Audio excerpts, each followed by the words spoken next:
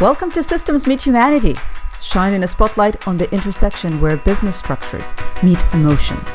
I'm your host, Marina Darlow. Let's dive in. My guest today is Jamie Slutsky, a lifelong techie who thrives when connecting online tools together to benefit her clients and their audiences. She is the CEO of Tech of Business and host of the podcast by the same name. Hey, Jamie. Nice to have you here. How are you doing? I'm doing great. Thanks for having me.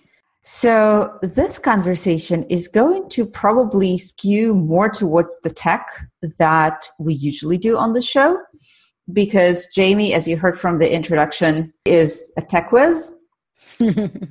That's what she does. She deals with, I want to say nuts and bolts, but we no longer have nuts and bolts in our technological professions. So she deals with the virtual nuts and bolts of the systems that we put in place. So first question to you, Jamie. When people come to you, do you feel that they are tech averse usually? Or is it the other end when, say, they set all their hopes and expectations on the tool that would solve all their problems? Or is it anything in between? Like, what can you say about that? I think it depends on what they're coming to me for. A lot of times it's a tech concept that they are excited about implementing, whether it's a course or a membership site or a virtual summit or a webinar, whatever it might be. They say, I want to implement this. And then they come to me because they're like, but I don't know how. So can you put it together? And it's so funny that you use the description of nuts and bolts, because I use that all the time to describe what I do, because people who are out there, they actually still know that term, even though it may not have relevancy to what they actually do. So yeah, people are generally looking for the nuts and bolts to put it all together. It's interesting. I read an article about the big appeal of steampunk from Cal Newport, who I follow for a long time now. And what he talks about is that nowadays, all of our systems, most of them, are so virtual, we don't have anything tangible to hold on to, right? All our work is essentially knowledge work. It's all in our heads and in our computers, and we have nothing to say, put our hand around.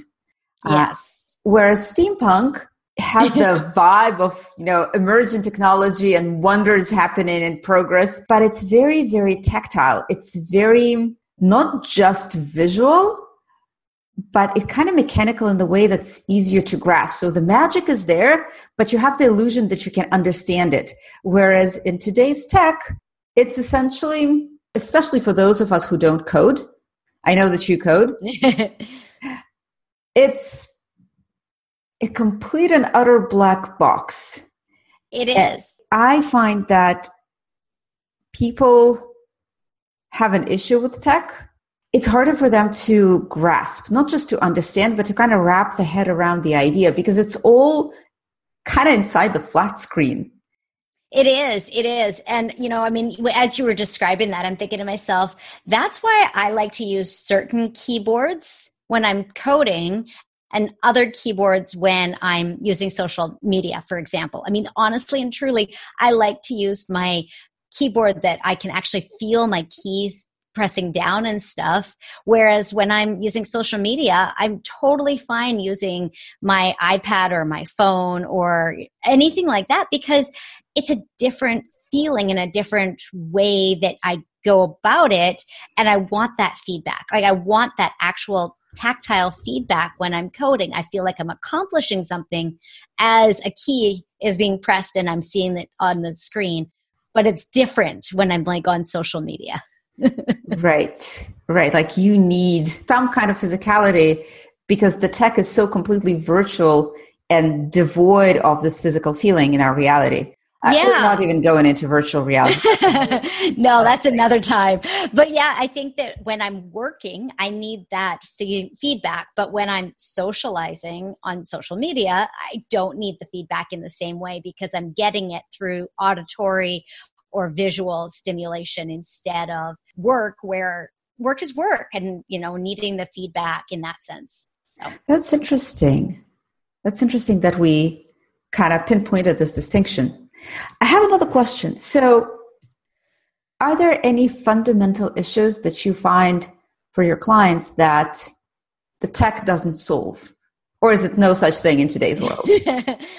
I think the technology, as long as you're willing to invest money, can solve all of the problems. If you've got a limited budget and you can't necessarily buy the pieces of technology that need to go in place, then there may be a hole in the process. And I can think of an example where I've got a client who purchased a couple of pieces of technology to make a virtual summit work. But then there were a couple other pieces that they just wanted to use, and there was no automatic integration between them. And there was no way to go from the pieces that he purchased into the pieces that he also wanted to use in any logical way without spending more money. So I think that there are enough tech solutions out there and enough innovative people out there to solve the problems through technology, but it's not always feasible. That being said, I also think that sometimes it's mindset. Sometimes there are roadblocks outside of the action that has to be taken that prevent the success, that there's no chance that tech would be the right place to solve that problem. Like what? Because I very much agree with this idea, but I'm curious on your take, like what cannot be solved with tech? Marketing. I think that marketing only works if you've got a strong message. So technology can deliver your marketing message, but if you don't have a strong enough message and you don't have a strong enough distribution channel, even though that's still technology, if you can't come back to the core concept of what you're trying to use technology to deliver, you're not going to be able to achieve what you want. If you don't have enough substance, no amount of tech is going to cover your bases. Yeah. So there is still some time before the AI completely replaces us. We still need our creativity and ideas in order to project them into the world. So what are the issues people usually come to you with? What do they usually come to me with? They usually come to me with the idea for running a summit or creating a course or doing something new with the technology that's out there or with something that they've seen someone else do and want to focus on creating it, but not on the pieces that make it so that it's actually in front of their audience. So what I generally do for my clients is all the tech between their content and their audience. And so they come to me to put all of those pieces. So it's kind of like when a bricklayer is putting out all of the bricks for a chimney or for whatever it might be, or for a road. That's my job. I put all the bricks in place and I put the mortar in place so that they stay where they're supposed to be, so that everything works. And so they come to me really to define both what that chimney or that road looks like, as well as making sure that the mortar is going to stick. And you're responsible for the mortar. I'm responsible for making sure that the bricks are the right size and the right shape and they're going to go in the right place, and then also the mortar. Yeah, talk about, tangible visuals to explain our virtual work, right? We go back to masonry. We go back to, all of these concepts that were developed in the Industrial Revolution. There's a reason why that was a revolution.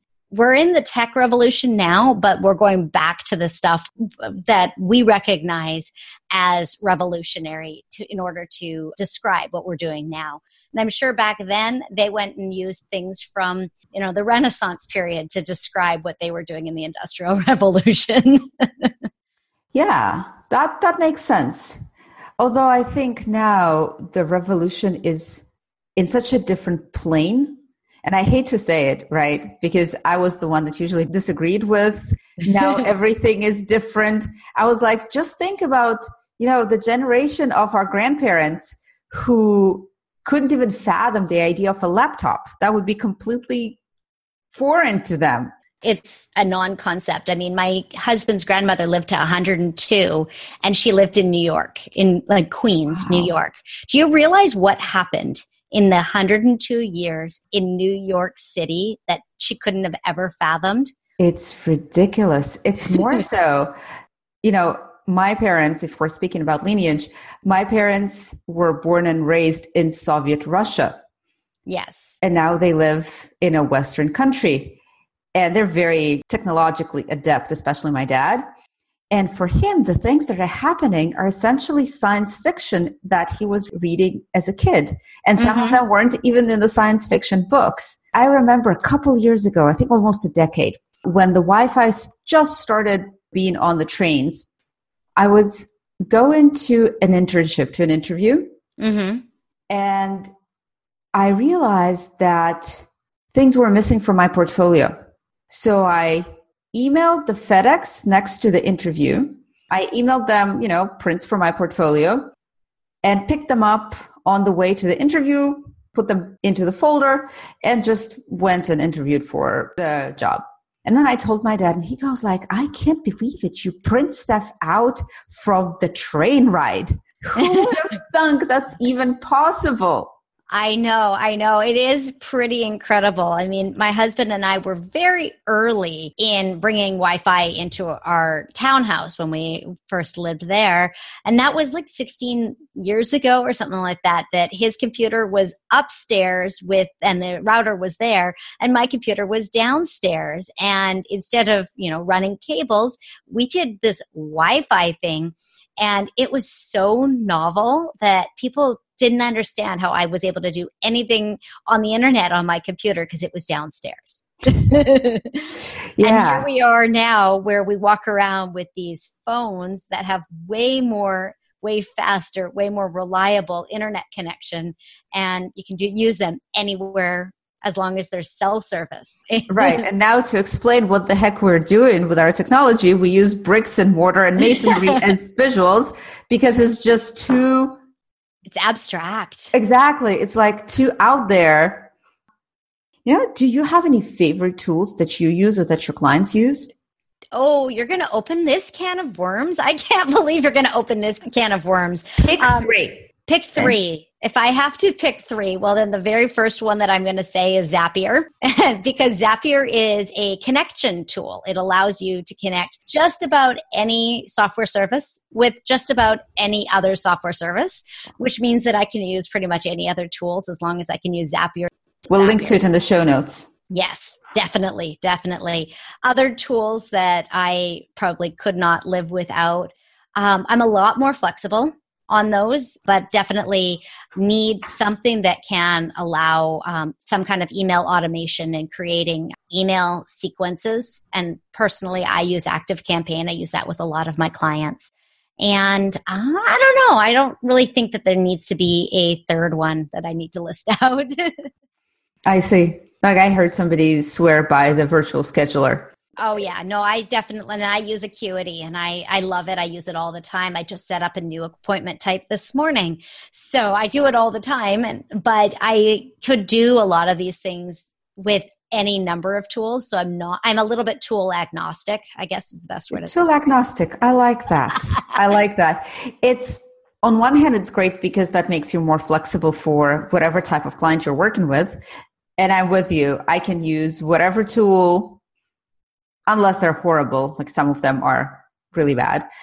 But in the context of this interview, I'm like, you're not going to recommend anything specific to the listeners? Well, I guess that's a point on its own.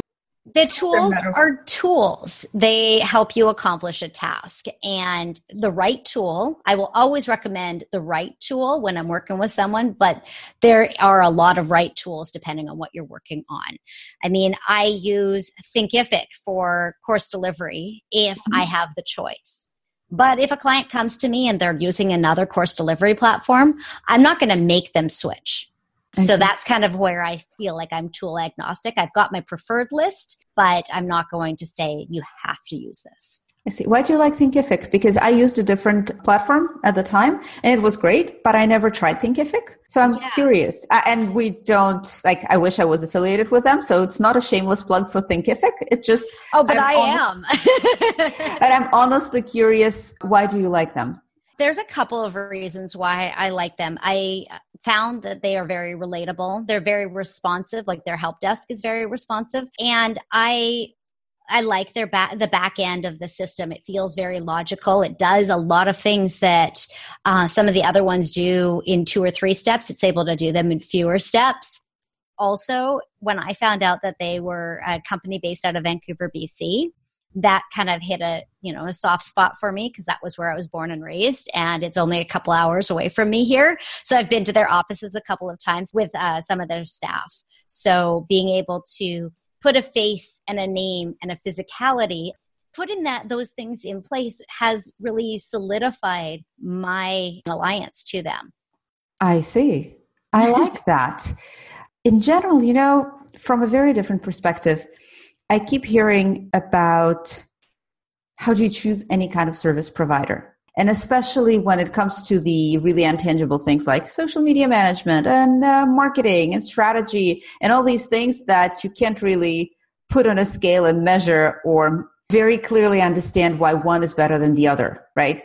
Mm-hmm. For instance, if you measure a pound of wheat next to 3 pounds of wheat, it's very clear which pack is bigger. But if you compare two strategy coaches to one another and one costs $50 an hour and the other is $500 an hour, how do you know who's better, right?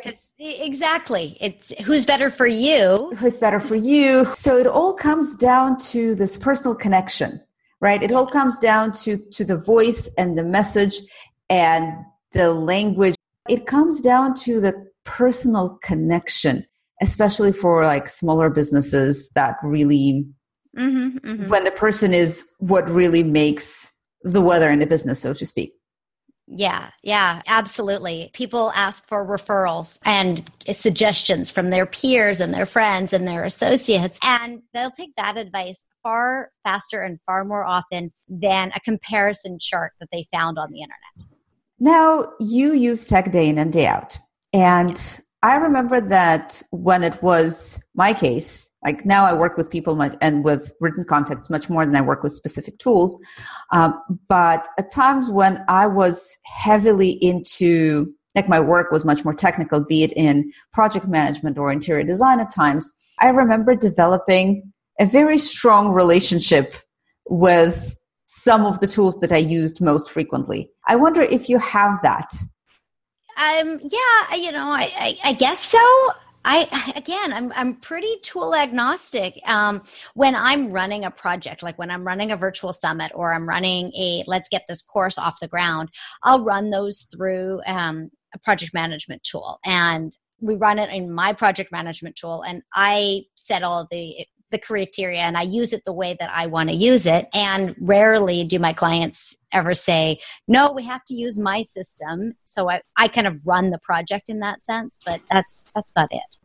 It's interesting because so you must be really neutral. You must be so fluent with tools that it doesn't really matter to you what specific tools you use.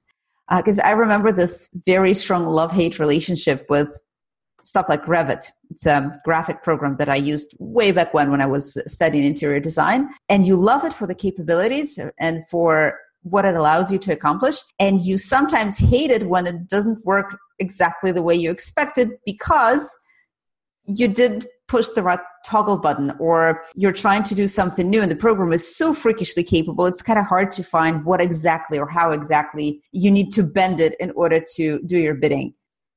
Yeah. And you don't have that. Not generally. Again, I mean, I've got my tools that I like to use. I mean, when it comes to graphics and creating graphics for websites or for courses or for whatever I might be working on, I'm a Photoshop gal, even though I probably would have an easier time with Canva. I started using Photoshop and I'm like, every time I'm in there, I get to use it and feel good about it. And it feels like the right tool. Whenever I go into Canva, because a friend of mine says, hey, can you take a look at this? Or somebody that I've hired or who has hired me has something in Canva, I can do it. But oftentimes I'll download it and put it into Photoshop before I mark it up and stuff like that. Yeah.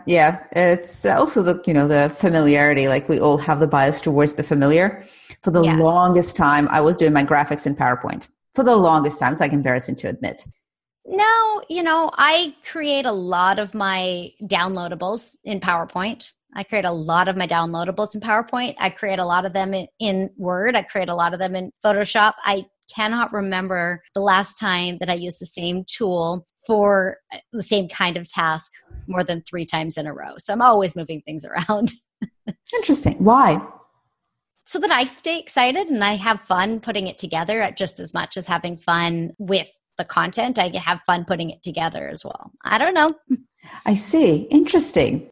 So you can see how technical your approach is really showing, because I'm skewed a little bit in my view of the world, because the people I work with, they sometimes like, fiddling with the tools, but in general, they try to focus on the core, and the tools are, how would I put it? They're kind of the barrier between you and the final result.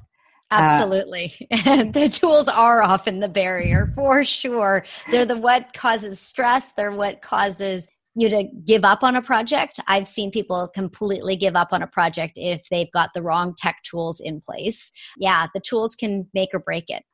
So what kind of people do you usually work with? That's a great question. I work with people who want to do something new online. And I know that sounds so general, but I have worked with people who work one-on-one with people in their local towns, in the fitness industry, for example. That's a really good example of people that want to do something new online. I've also worked with, with real estate agents or with coaches. I work with therapists. I work with educators. I work with a lot of different kinds of people, but the type of person that I generally work with is someone who is interested in doing something new online and is ready to embrace it. So they are open and excited about doing something online. And that is a lot of different people from a lot of different types of industry, but that's what brings them all together. Yeah. That's really cool. And where can these people find you? So I am at techofbusiness.com. That's kind of the home base for what I'm doing. And, they can find me on social media. My Twitter and Instagram is Tech of Business. And I'm actually in the process of transitioning a couple things on my Facebook page, but pretty much techofbusiness.com is where I'm at. And I actually have a gift for your audience. Oh, thank you. Yeah. Absolutely. It's at techofbusiness.com/gift/systems meet humanity. So we can make sure that that's in the show notes. But that's a gift on my top tips for hosting a virtual summit, because that's one of my passions, that I love helping people put all the pieces together so that they can host a virtual summit. That sounds juicy.